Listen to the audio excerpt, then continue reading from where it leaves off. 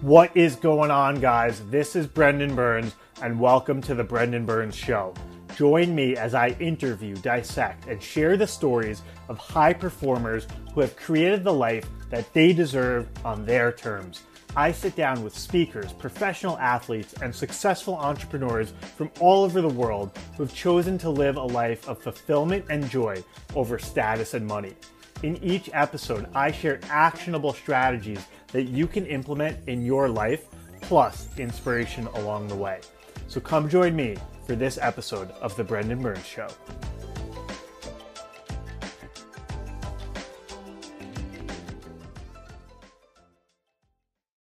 Ladies and gentlemen, you are in for a treat today. Joining us today is Justin Patrick Pierce.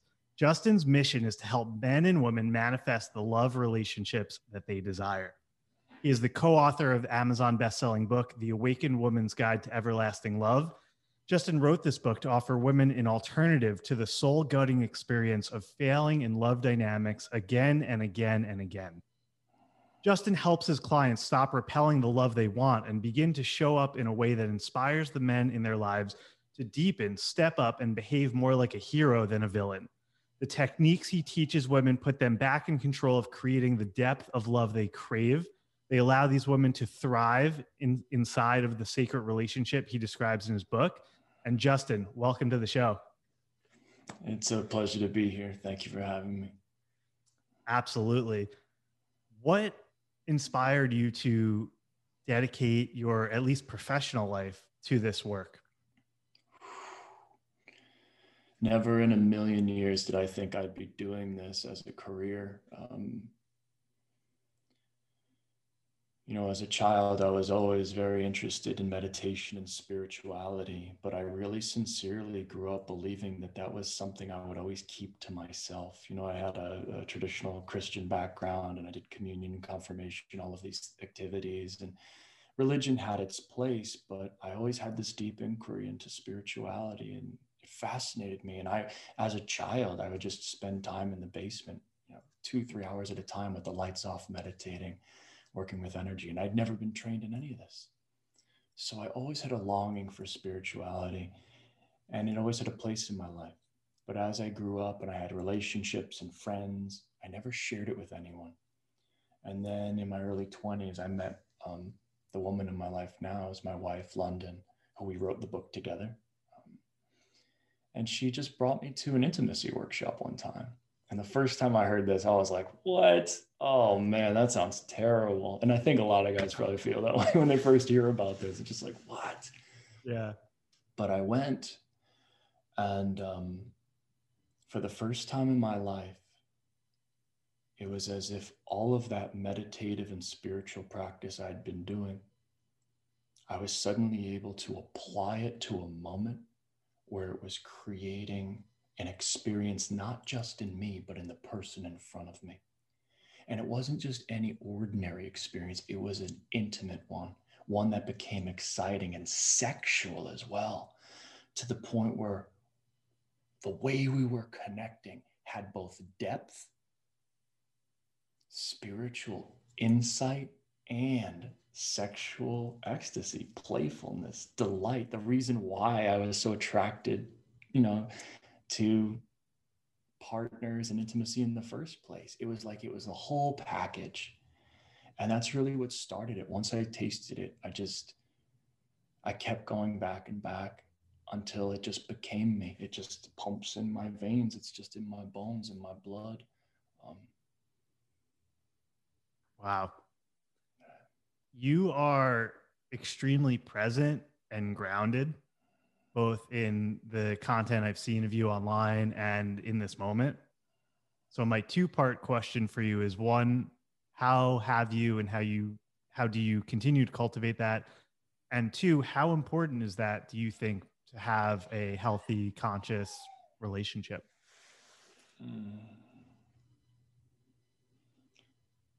I think the entire world is kind of tuning into the fact that consciousness and presence are kind of fundamental to a certain quality of our lives. And if we're unable to kind of be still or be grounded or balance our minds, it's very easy to get swept up and become overwhelmed in the news and digital media and caffeine and stimuli and substance to the point where we're taking in so much information, we're getting overstimulated, and as a result, we're becoming numb. It's like we struggle to feel anything at all anymore, and then we just need more and more and more to feel again. And I think a lot of people are tuning into that and realizing like, whoa, we need to slow down. We need to drop into something a little deeper than this. And meditation is becoming more apparent. Eckhart Tolle and presence, these teachings are becoming, mass knowledge. We all understand that now. But I think the piece that I bring, that I've learned, that I study, that's unique is, yes, mindfulness is valuable. Presence is valuable. Depth is valuable. But how do we actually apply it to our intimate life, to our sexual life, to our relationship to sex, to the very reason we chose to commit to a partner in the first place? How do we apply that skill there such that the relationship continues to be that inspiring thing it was at first? And not only just maintain that spark or that sexual interest or desire, but to actually deepen it. Something that becomes far more interesting, even far more erotic as time goes on. How does one do that? And when I looked, at my parents or at other examples in my life, I didn't see anyone who figured that out. I didn't know anybody who had really cracked that code where what was evolving between two people as the decades went on was something that was even more inspired or awakening or filled with love and maintained this sexual passion. I couldn't find it. So that's fascinated me. And my life study, along with my partner, has been dedicated towards that exploration. How does one create that? What is necessary? So this depth, this presence, I apply there. Wow. There's so many different questions I could ask, but one of them is, what's it like being in the type of relationship that you're in? 2, teaching this as your career, and 3, doing it with your partner. I'd imagine that it's deepened your relationship significantly. But what has that process been like for you, and how have you managed both loving your partner, working with your partner, and working with other people? Because I'm sure it's been powerful, but not always the most easy at times. Yeah, it can be tremendously complicated and challenging, no doubt. And in the meanwhile, we're raising a 2-year-old at the same time. And we currently don't have a caretaker because we recently moved. So we're both working this business together. We're trading off being parents simultaneously. We're actually working on our next book together as well at the same time. So there's so much one could become overwhelmed by and overwhelmed about. And in our work in the sexual yogas or in sacred intimacy practices, one of the key principles that anyone will learn or hear about very quickly is this concept of masculine, feminine. Even Tony Robbins talks about this, and he got it from one of my primary teachers, David Deida, who is kind of world renowned for this, a lot of the ways he's presented these ideas. Yeah. So when you start to understand the mechanics of what creates polarity and what those words mean, that's an incredibly powerful tool. That is like, it's kind of like the fountain of youth, or like the holy grail, when two human beings who've never heard of this or don't actually understand what those words mean come together and actually experience it. They taste it, they drink from the well, and then they go, holy crap, this is amazing. This is the thing I've always wanted in sexual relationship. This is it right here. And they might experience that with a complete stranger, brand new, or they might experience that with the partner they've been with for 10 years, but fell out of attraction to. And then suddenly, knowing polarity and this technology of masculine and feminine, how to create it, they get to re-experience it immediately. And then the lights click. Whoa, that feeling that I get isn't merely just this phenomenon that happens once in a while or only happens when I catch eyes with a stranger across the grocery store, but it's an actual mechanic in our biologies, in our bodies, that we can intentionally create essentially with anybody that we choose if both partners are up for doing the technique. So once people learn this, there's a tendency to kind of become obsessed with the whole masculine feminine ideology and all of that. Yep. Which I have done in many ways, because I've done a lot of that masculine reclaiming in the past few years. So yeah, but go ahead. Every man should do it. It's essential. If we're rejecting parts of ourselves or parts of our father or parts of our lineage, we need to touch those fully and heal that, you know? So what is the masculine? What is said about this thing? Let me go to the nth degree and touch that in my fullness. Once you do and you get to a certain point, you realize you don't really need to do that. And you're a man, like, let it go. Like, what is a man? Dude, you're a man. What, you just how you know, if you're willing to share your personal journey of masculine and maybe tapping into disconnected from healthy feminine too for you. But what was that process like for you personally? Like, what aspects of yourself had you shed at a young age inauthentically or for safety, et cetera? And what did you reclaim, and how did that all play out? That's a beautiful question. You know, when I was a young kid, I think I was just really soft-hearted, really sensitive kid. I just had a wonder for life, and I always wanted to hang out with my older brother. My older brother, he suffered from a lot of psychological issues, very serious. And so at a certain age, I wanted to spend time with him, but I would just kind of be the target of a lot of physical abuse.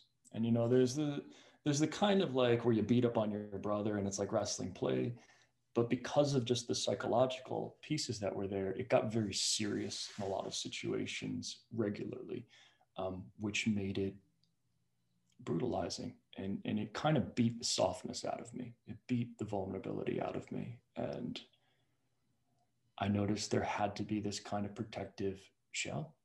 And I really got into weightlifting and training as a way to protect myself and protect my body. If I was strong and big, I'd be safer, right? So there are these kind of artifacts that I began to build around me to help protect my sensitivity. And when I found this work, it kind of really worked, because all of those masculine embodiment traits, I kind of had been practicing for a while, right? Yeah. So when I tried on that shoe, the shoe fit really well. And I was like, oh, I have permission to kind of be this archetype fully, like without compromise. I can rest in my fucking masculine. You know what I mean? Yep. So I played the note real hard and full. And that was healthy for me, because it allowed me to touch something that was there and needed to be fully expressed. But at a certain point, the dogmas and the artifice is not the thing. And to kind of find a deeper truth in us as men, as just human beings, we have to explore the fullness of who we are. And there was a huge part of my story where I had to really understand my sensitivity, my softness, my vulnerabilities. And I formally practiced those just as adamantly as I practiced the masculine scales, in terms of what does that actually mean? Does that mean being a woman or pretending to be a woman? Absolutely not. But when we understand what the feminine principle is, we recognize it is not gender-based whatsoever. It's something that we're actually all doing in real time. No matter how masculine you think you are, there's plenty of moments you're occupying the feminine pole. It's just you don't know what that word means, and you think you're going to look like a woman or something, but that's not true at all. It has to do with much more subtle elements. So as I started to experience, London and I in this exploration together, is, you know, she has a fully cultivated, what could be called masculine, right? I mean, she's a kick-ass businesswoman. She's gone out, she's dominated, she's been, you know, in charge of companies, you know, world-renowned sales rep. She was a Emmy Award-winning producer for NBC News. Wow. I mean, this woman was just dominating. So she had a lot of that quality, as a lot of women these days do. Yep.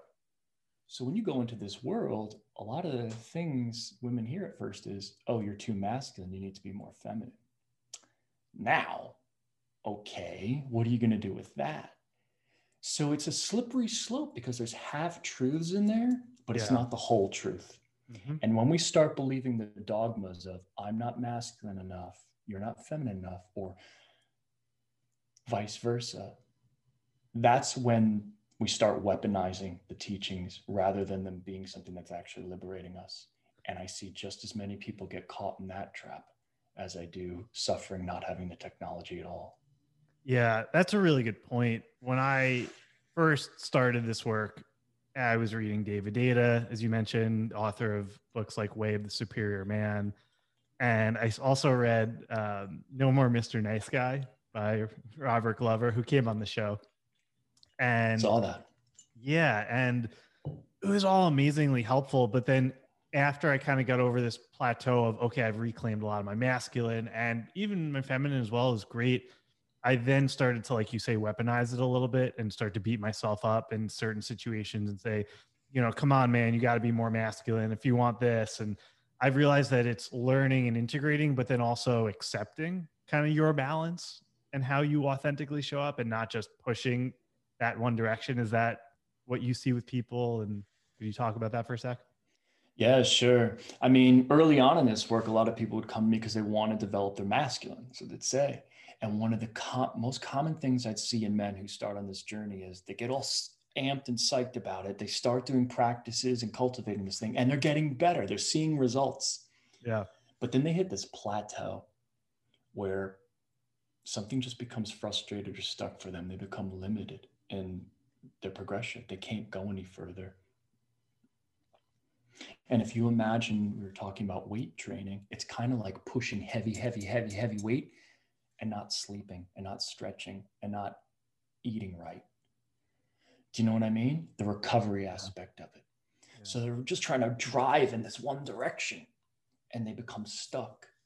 But when I would start to take the men into practices that I call omega practices on the other end, as opposed to the alpha end of the spectrum, into the omega practices and begin softening their body, opening their body, resensitizing their body, they would begin to make progress in a different way. They would start to see that progress doesn't always have to look like putting your head down and charging forward through walls. Progress is also relaxing back, settling into the unwinding, just as our body needs sleep to recover and grow, as it needs stretch to be healthy and for the muscles to grow. This is the omega side, and it's like a pendulum. Once I got the men to swing into the omega side, in the next month or two, they would find this depth of their masculine capacity that would come effortlessly and naturally. They'd bust through the wall because they were starting to create an equilibrium within their own system. And London and I use the terms alpha and omega to describe that polarity or that polarity spectrum inside of the human being. And both men and women have it. We have full access to it right now as you are. It's just, are we conscious of it and how do we use it intelligently to really create beautiful things in our lives? That's very well said. My next question for you actually comes from the bio that I read, which is Justin helps his clients stop repelling the love they want and begin to show up in a way that inspires the men in their lives to deepen, step up, and behave more like a hero than a villain. And that could be said about both sexes. Yeah, that could be said both directions. Totally agree. But on the word repelling, how and why are people repelling the love that they want so badly? And when they come to you and you identify that pattern, what do you kind of do with them? What is that process? Yeah. So this plays into the question that you previously asked that we didn't get to flesh out completely, but it's about like these dynamics and how do we navigate work mode, parent mode, best friend mode, and then sexual lover mode. These are distinct, different ways of relating. And if we're not conscious of that, our lives and relationships get very muddy and neutralized, and the sexual passion evaporates, and we don't know why. And we quickly feel like roommates or business partners. And we're just like, I'm not really attracted to you anymore. Or we end up butting heads, constantly feel like we're struggling for the lead in the relationship. This is because we're unconscious of the way we're relating to the moment. There's no intentionality to our relating. So London and I created the 3 ways of relating, which we explain in depth in our book, The Awakened Woman's Guide. And in the 3 ways of relating, it's very simple. We take this idea of polarity, and if polarity is not the ultimate truth, it's just a map to help us understand things. It's a very simple map.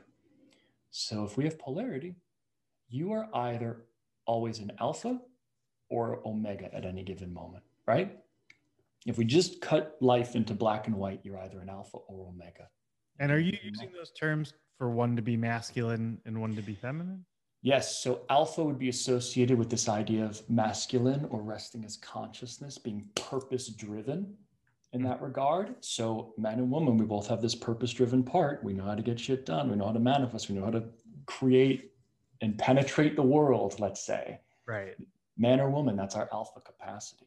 So when you're in the kitchen, let's say, all right, here's a perfect example. So London's in here doing work. She's an alpha coaching, giving clarity of consciousness feedback to her student, comes inside, and because she's used to kind of that command, that da, da, da, da, da, da, she walks in the kitchen and she goes, Justin, pass me that dish. Justin, I need da, da, da. Did you handle da, da, da? She's still an alpha, right? Yep. Now that's very subtle. But you bring that into the kitchen, you bring that into the bedroom, we start to lose the quality of our relationship that allows our sexual polarity to thrive because it's being stomped out by alpha, and this unconscious like business way of relating. Yeah. So when we have our phones near us, we're laying in bed, emailing other people, we're constantly in alpha mode. What can we get done? And when we're both in that space, man and woman, we start to lose out on what's available in polarity. So we've become wildly intentional with what way we're relating at any given moment. I see how powerful that can be in the example you gave, but just in general. How does that show up for you personally? Do you, when you're working, or could you give an example of a time similar to how you gave one with London, and how you have to be intentional about either coming in really hot alpha, London, do this, do that for me, or coming in real omega, I just meditate and I'm really light, but she wants me to really lead right now, and I have to be intentional about that, for example. Yeah. So let's just do a simple example from every morning. Every morning I wake up 5 a.m. and I sit in a studio that looks just like this, and I meditate for 1 hour. And in that meditation, I rest as consciousness. There's no objective. There's just resting as consciousness.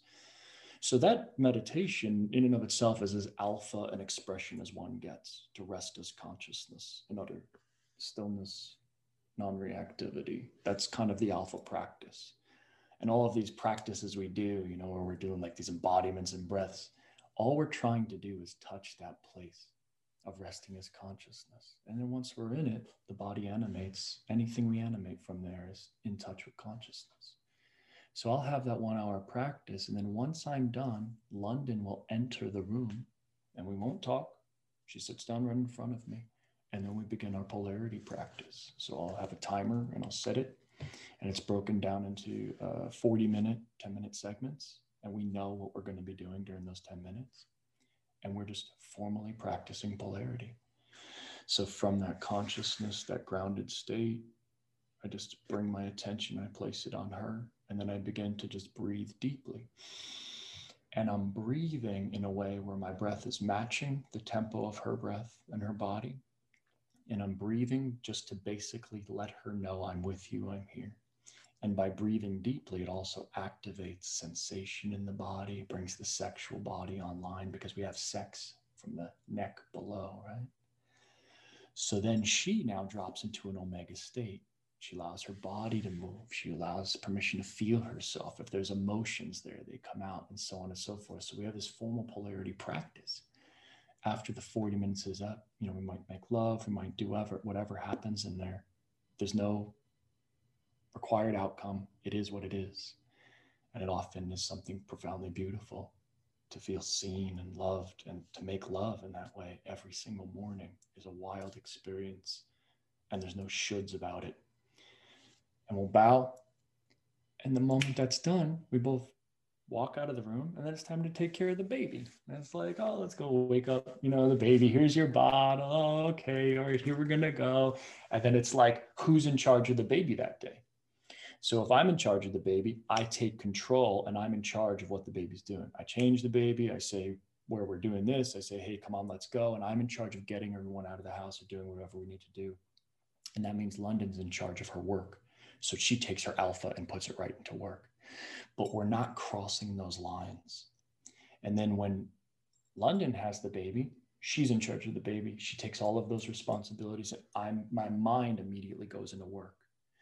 So what that means, it sounds very simple, but what that means is she's not going to get angry at me that I didn't change the baby's diaper, because she knows for certain my attention is on work. Do you see what I mean? Mm-hmm. And that avoids so much conflict that would otherwise normally destroy intimate connection, intimate relating, is we have these incredibly tight and clear boundaries with each other, but we hold them in a very gentle, loving way. They don't feel rigid. Do you know what I mean? Yeah. And this reminds me a little bit from Way of the Superior Man, about when Data talks about a woman coming to a man and she's in the feminine and testing for his masculine. Mm-hmm. And how men can complain and turn that into a fight or turn that into conflict, but really she's testing for trust and that he'll actually stand up to her and even say no to her. Can you talk about that a little bit? Because I found that to be a huge shift for me in my relationships, from why is this woman attacking me and causing all these problems, from no, if I can hold my truth, it's actually gonna, she wants me to say no almost. She wants me to prove that I'll stand up to her and to others. Sure. She wants to feel that perseverance and that unshakable aspect of you. Yeah. But there's a subtlety to it. If you're getting angry and no, da, da, da, da, da, da, da, da, it's not it entirely. It's not the thing she's wanting to feel. Because if you're emotionally reactive, you're in that omega state too. You're in your feminine just as she is. You're just getting all heated about it. That's not resting as consciousness. That's not resting in a depth of certainty that's beyond the argument or her complaint. And she wants to feel that part in you. She wants to feel you rested so fucking deeply in something. It's almost like there's nothing to prove. But it's not coming because your heart is closed and you're dismissive of her. It's coming from a place of, I fucking love you, and I am certain, and I got you. I got you. I got this. And it's an embodied quality that when she feels that, it's something she can actually surrender into. And if she can't get that, she'll take the fight. She'll take the tussle or whatever is there. But at a depth, she wants to feel a man resting in the part of him that's actually immovable, that's actually consciousness. And that's what opens her sexually beyond anything. And when a man finds that part for himself, there's no greater spiritual practice he can develop for himself. That's what he's trying to do with meditation. He can learn it much quicker by trying to interact with a woman in a very spiritual capacity, because she's the greatest reflection of truth. She will call out his bullshit quicker than anything, right? Yeah. And those tests, if we know how to show up to them, are the greatest teacher, I believe. They teach us about relationship to life itself. Yeah. So saying no or yes, but either way, from that firmness and that confidence and that strength, rather than from that anger and that emotional reaction, because it can be the same word, but from the, like you said, from the different place. Precisely. If there's tension in your body, you're not resting in consciousness. Wow. Yeah. All right. If you're locked up and that's not it. There's a part of you that you rest in that's beyond the contraction of it. Yeah. So here's a question. You guys coach a lot of women, I imagine, or there are a lot of women in your audience who come to you or seek your work because they're looking for a relationship, a love relationship. Is that right? Yeah, absolutely. I'm sure a lot of people say, Justin, London, where am I going to meet a guy like you, a guy who meditates an hour a day? Or maybe if you're working with a man, where am I going to meet a woman who is willing and wants to do these practices with me? What do you tell them? Well, we have a chapter in our book said, what if my partner's not practicing? And we break it down in there. But that's a question we get all the time. What if my partner's not practicing? What if my partner's not? What if my partner's not?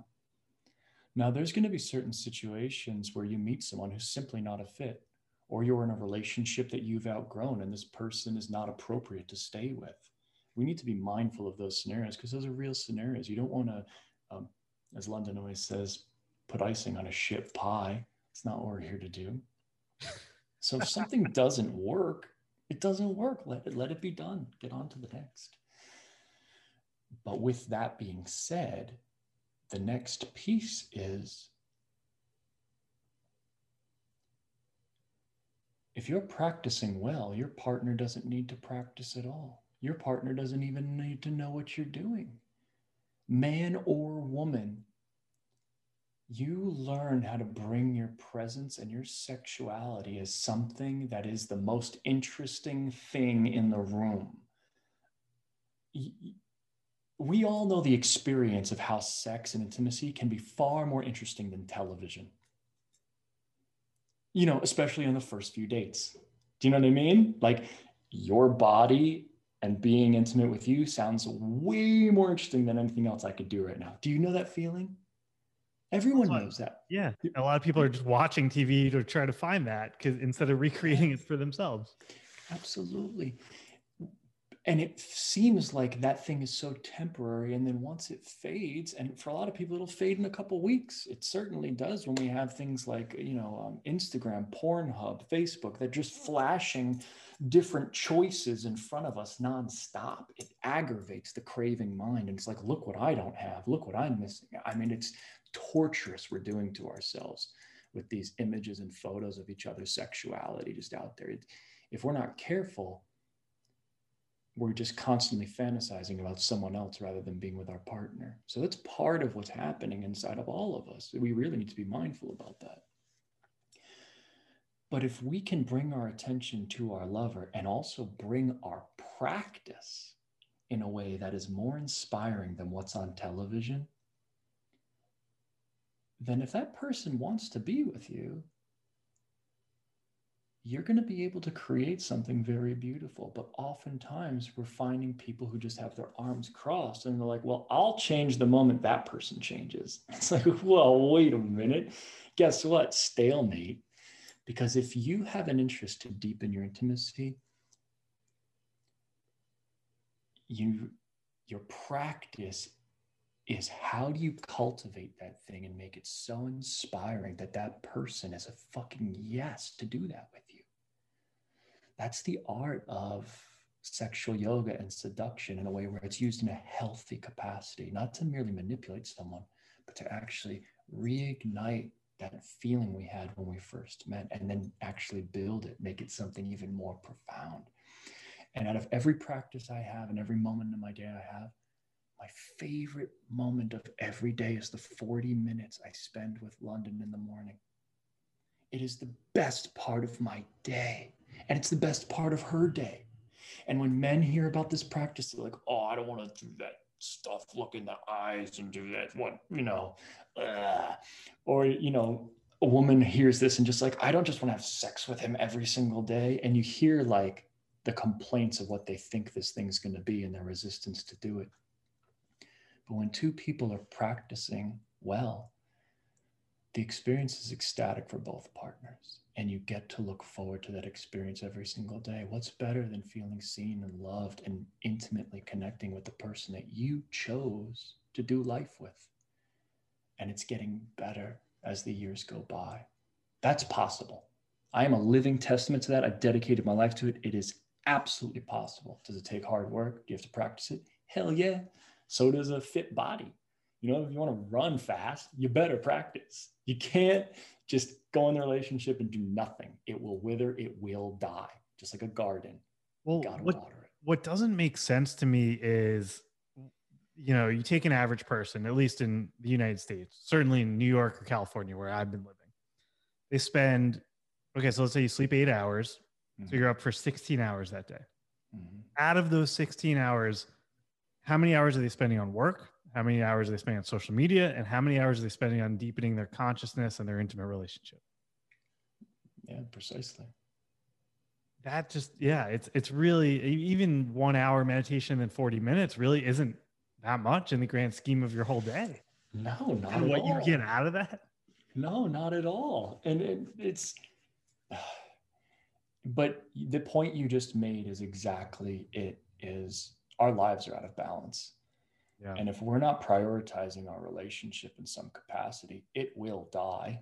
If you don't prioritize making money, your bank account will vanish.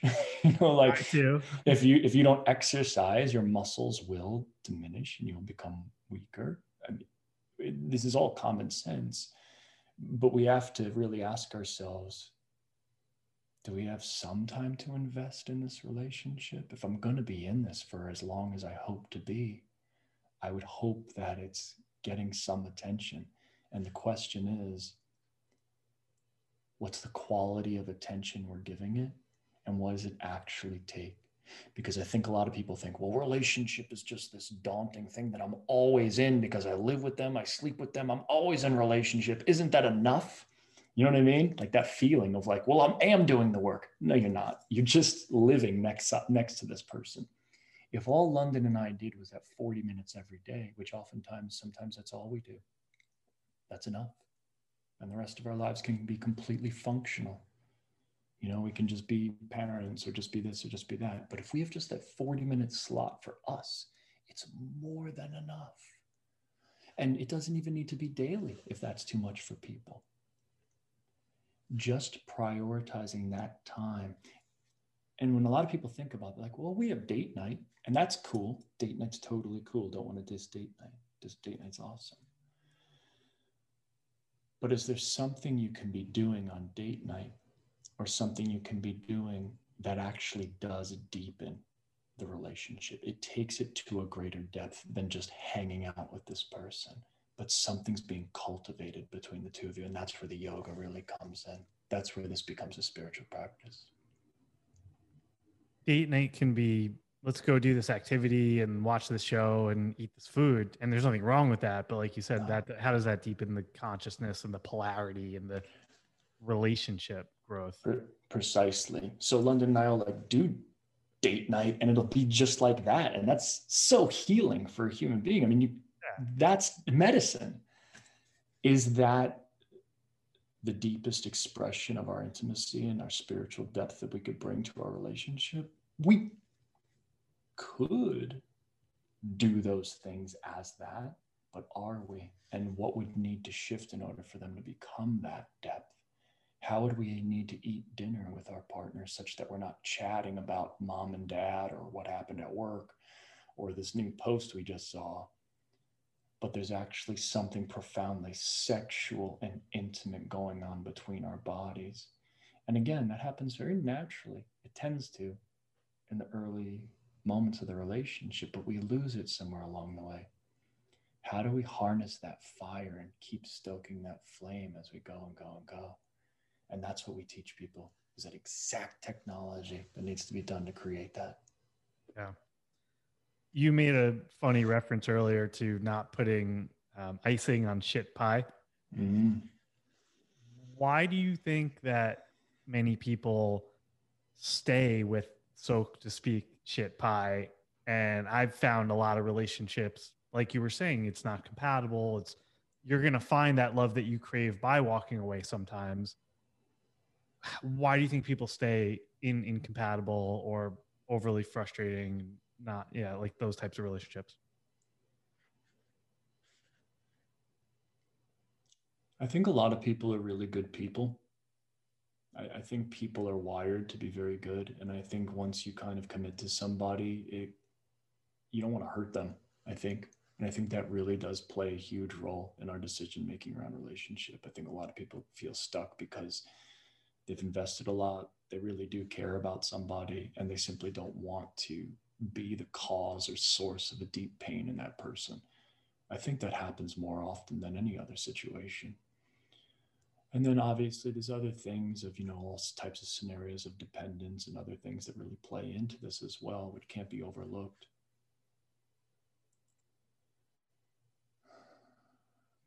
But the way that London and I really approach relationship in our work is if you're there and they're there, you guys are there for a reason. And is this meant to be? And we tell couples who come to us who aren't sure if they're going to stay together, like, this work isn't here to put icing on a shit pie and make you pretend like your problems aren't there and just make this all feel good again. What this work is going to do is it's going to reveal what's true.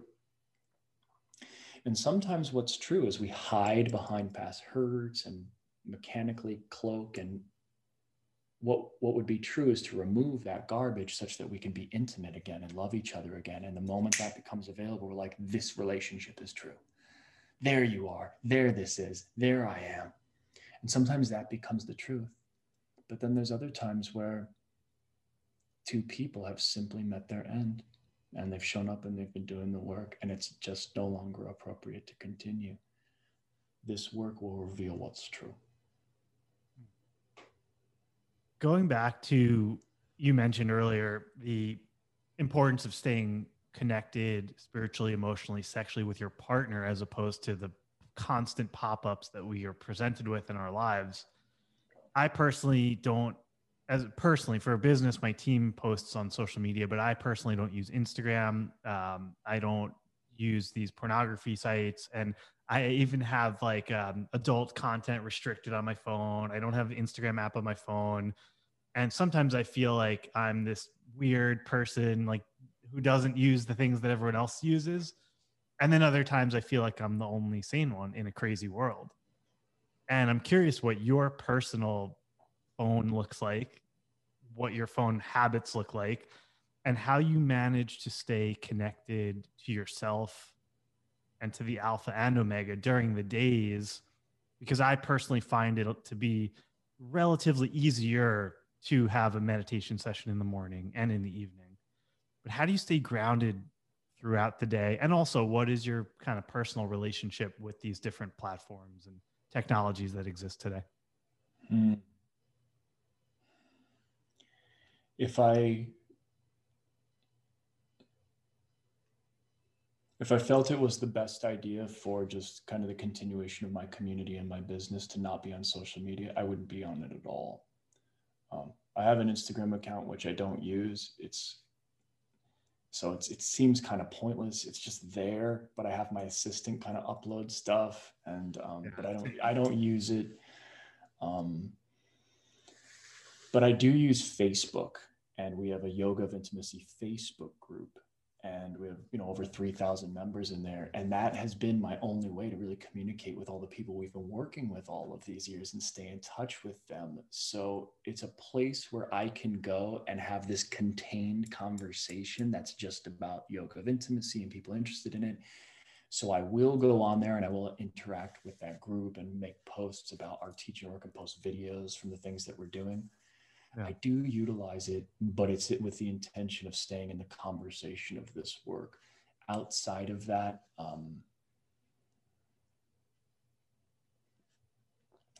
I try to avoid those technologies as much as I can.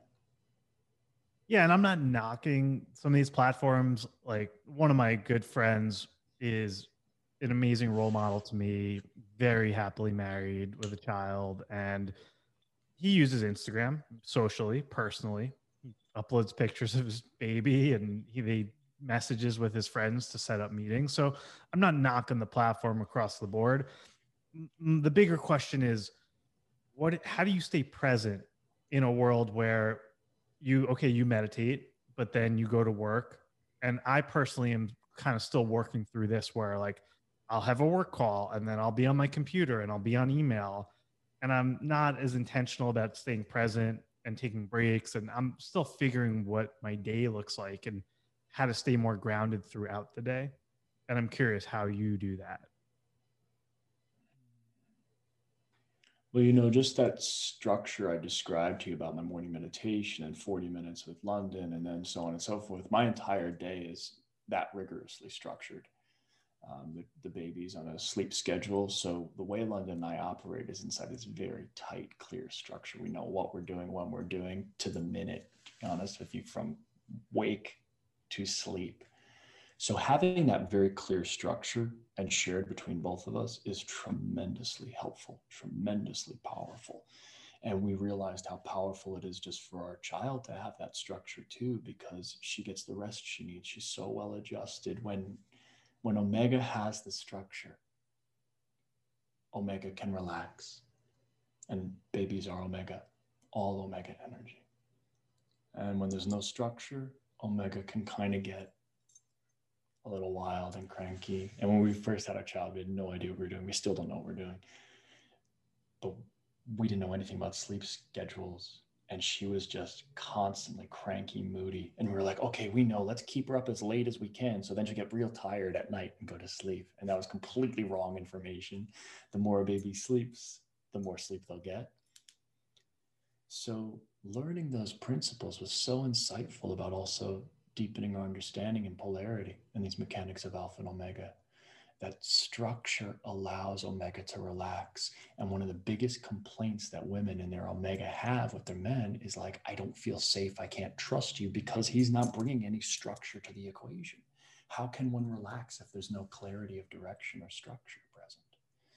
So what a man learns very quickly is, how do I bring structure to my relationship in my life? And the more structure a man tends to bring, the more polarizing he is to an Omega woman, right? So when we start to learn how these mechanics work, they apply across the board. And one of the easiest things I found is with those time structures and schedules, they keep my brain in the place where it needs to be. And I'll still occasionally like go on an Instagram or something and I'll pull it up and I'll just see like one incredibly insane photo of a beautiful woman. You know what I mean? Just like insane. And you're just like, boom, whoa. And it just hits you. And then I'll close my phone and I just notice my brain is holding on to that image. Yeah. Do you know what I mean? Because, I'm meditating a lot. I'm very mindful of what's in my brain.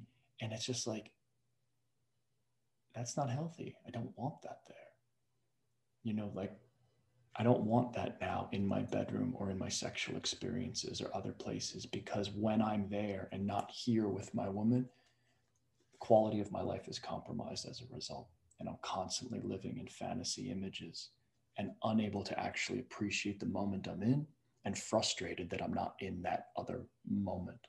So we're living in these worlds where the present moment isn't sufficient, and then the future or these desires feel a million miles away, and we're just frustrated trying to catch desire. And I just feel like social media plays into that very heavily. And again, like, I'm not knocking it either. I think it's an amazing medium. It can be used very skillfully, intelligently, but we do have to be careful. Yeah. And I have experience doing, I don't know if your morning practice is similar to the audio meditations in the end of Way of the Superior Man. But when I started doing those with one of my past partners, I said, no amount of Instagram, pornography, videos, images, whatever, compares to this level of feelings. It's like, it made it easier to quit that stuff when you experience what's possible in a deep spiritual, polarity driven way.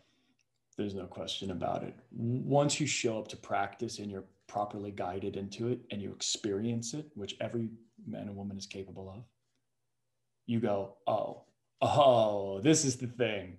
Oh, okay. More of this, please. More of this, please. And it's life-changing event. I really would love every man and woman to have at least the experience to know what that part of themselves is and what's possible that they can create, co-create at any time they want, because we all have that power. It's just how much mindfulness do we intend on bringing to it? You know, we're very mindful about our meditations these days and about taking care of our health and our bodies. This is the next phase, to be mindful in our sexuality and intimacy, such that it's something not to be repelled by or burdened or haunted by, but something to be brought into light, made beautiful. And that's one of the key things I'm really working with men with now, because in this generation, in this time, more than any other time, the male sexual desire is under a microscope and under scrutiny for good reasons. And are we going to pretend that part of us doesn't exist or try and cut it away like the head of a beast? Or is there actually a lesson in this where we can bring that part of our sex drive to consciousness in a way that is beautiful and healing, not just for us, but also our sexual partners? That's been a deep inquiry I've been in with men these days. Yeah. There was just another one the past few days, a NFL quarterback, Deshaun Watson, I believe his name is, several lawsuits brought against him. And every time I see these things, it just reminds me, it almost gives me more fuel to deepen my consciousness around how I'm going to practice and experience conscious sexuality in my life. Yeah, absolutely. I love that it's inspiring you in that way. That's a very positive thing. And, you know, simultaneously, I'm curious, you know, for you, does it bring any degree of like concern or fear inside of you when you see this happening again and again? Does that come up for you at all? You know, it used to before I had a total handle on it. You know, seeing some of the ramifications of what happens. For example, I obviously love podcasting and I watch great interviewers, Howard Stern, Joe Rogan. But one I really admired a lot was Charlie Rose. And he was a very famous TV interviewer who interviewed some of the world's biggest politicians, celebrities, athletes. And then when he, of all people, was, you know, the first line in his Wikipedia page isn't incredible journalist, Duke law graduate, TV personality. It's, you know, I don't know, was convicted or sued, or, but that's what he goes down in history for. I said, everything I do in my life can be negated if I don't have an appropriate, conscious, healthy relationship with my own sexuality and how that's going to show up with women in the world. I can't be known for that as my primary. And I saw the documentary on former politician Anthony Weiner. He had an addiction to sexting. And I just said, wow, that's, again, he's in jail, federal prison for engaging in that with a minor. And so again, I try to use that as fuel and inspiration to say, I want to be the opposite. I want to be an example for men, to say, what's the opposite of that sort of shadow masculine, or a lot of people call it toxic masculinity. But there's a healthy masculinity. That's the opposite. The opposite isn't the omega to me. The opposite is the healthy alpha. Absolutely. Absolutely. Absolutely.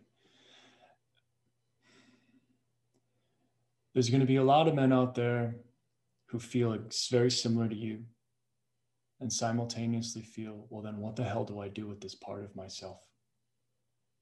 Yeah. And continue to keep it ever more secret and more covert. And we see this in monasteries with monks. We see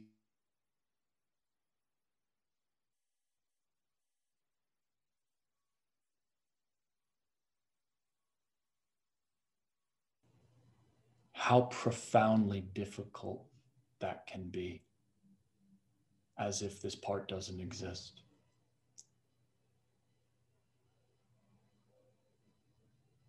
I think we know by now that with any serious healing is required bringing certain things to light and bringing consciousness to them, not pretending they don't exist. And one of the most profound things that I've learned in my intimacy with my woman as we deepened in our trust together is that these parts of me that I was afraid of, that were sexually dark, when I learned how to, with consciousness and integrity, communicate them to her, bring them to our sexing and our practice, they were opening her more than they were opening me. They were just as deep a gift to her sexual experience and her love for me and her trust in me, because she felt I had them integrated and I was placing them in the appropriate place. I was placing them in a relationship where there was trust, where that we were allowed to go there. We developed that depth, where those darkest parts of me were allowed to be seen and expressed as love that deepened our connection. Now, that's a transformational experience, I believe, for any man. I think a lot of men have not had that experience. And to learn that that is possible, that those parts in you are not wicked or evil, they just are very immature and they come out very ugly ways that are destructive, that are wrong. But to pretend that part of us doesn't exist will create a kind of aberration in men that won't be the medicine that's needed here. There needs to be a coming into light and a way to learn, how do I let this part of me mature and become an ally of mine rather than this enemy who's subject to destroy my life and hurt other people in the process? How does this become a gift for the person that I love? That's profound transmutation. That is absolutely possible. That is absolutely possible, but it takes this level of commitment. It takes this level of consciousness that we're committed to, because it's difficult. I am hopefully living proof of that. We met through a gentleman in New York who runs a group for these purposes. And I also worked personally and in a group setting with a gentleman in California named George Collins, who I've spoken about before, who writes about compulsive addictions and pornography specifically. And just being a part of working with him and getting it all out in the open, like you said, and then also sharing that with other men was huge for me, because it's, you know, when it's in the closet, it's like bacteria and the moldy water in the dark, it just multiplies. Yes. Versus just shining the heat on it that kills it by taking it out and sharing it with safe, professional people who have gone on that journey and can help you on yours. Absolutely. Light needs to be brought, not more darkness, not sweeping anything under the rug or locking it in a cage, but how do we alchemize that part into something that is conscious and loving? That is our work. Yeah.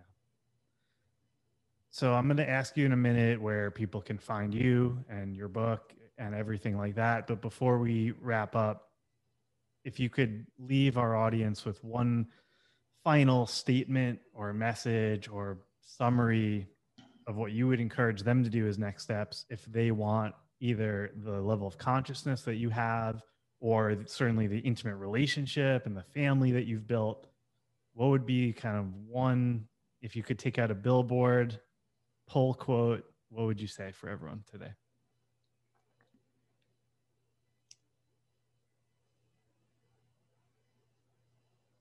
You must prioritize intimacy.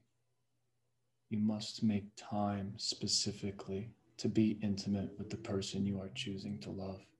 If you do not, no matter who you find or what relationship you have, what you love about it will wither. Make time.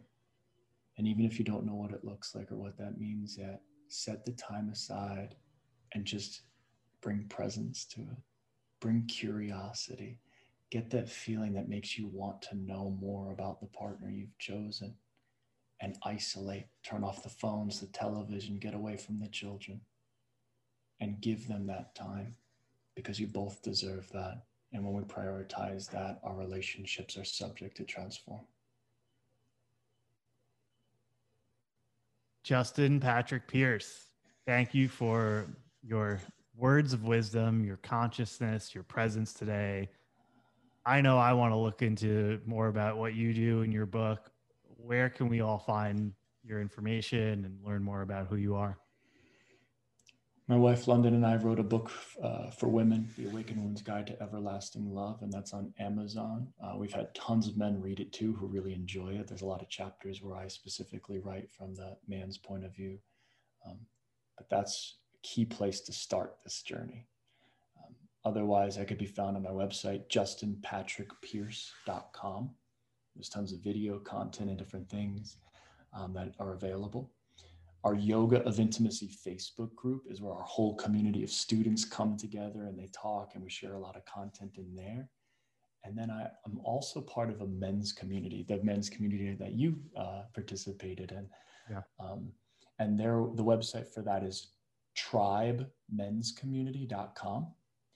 And on there, we offer all different forms of online training, men's group calls. We're doing a 3-month program exclusively for 12 men. And I have colleagues who work with me who are very deeply steeped in conscious business, formal meditative and martial art techniques. So it's just a really holistic approach to all of this. And I cover the domain of intimacy and sacred sex. Thank you for sharing that, Justin. And thank you again very much for coming on the show today. And it's a real honor talking to you. I really appreciate the work that you're doing in the world. My pleasure. Thank you for tuning in to another episode of The Brendan Burns Show. If it's your first time here, please make sure to subscribe on the Apple Podcasts app or in Spotify. Also, please leave us a rating or written review. This helps others learn about the show and spread the word to new and more people. Thanks again for listening, and have a great day.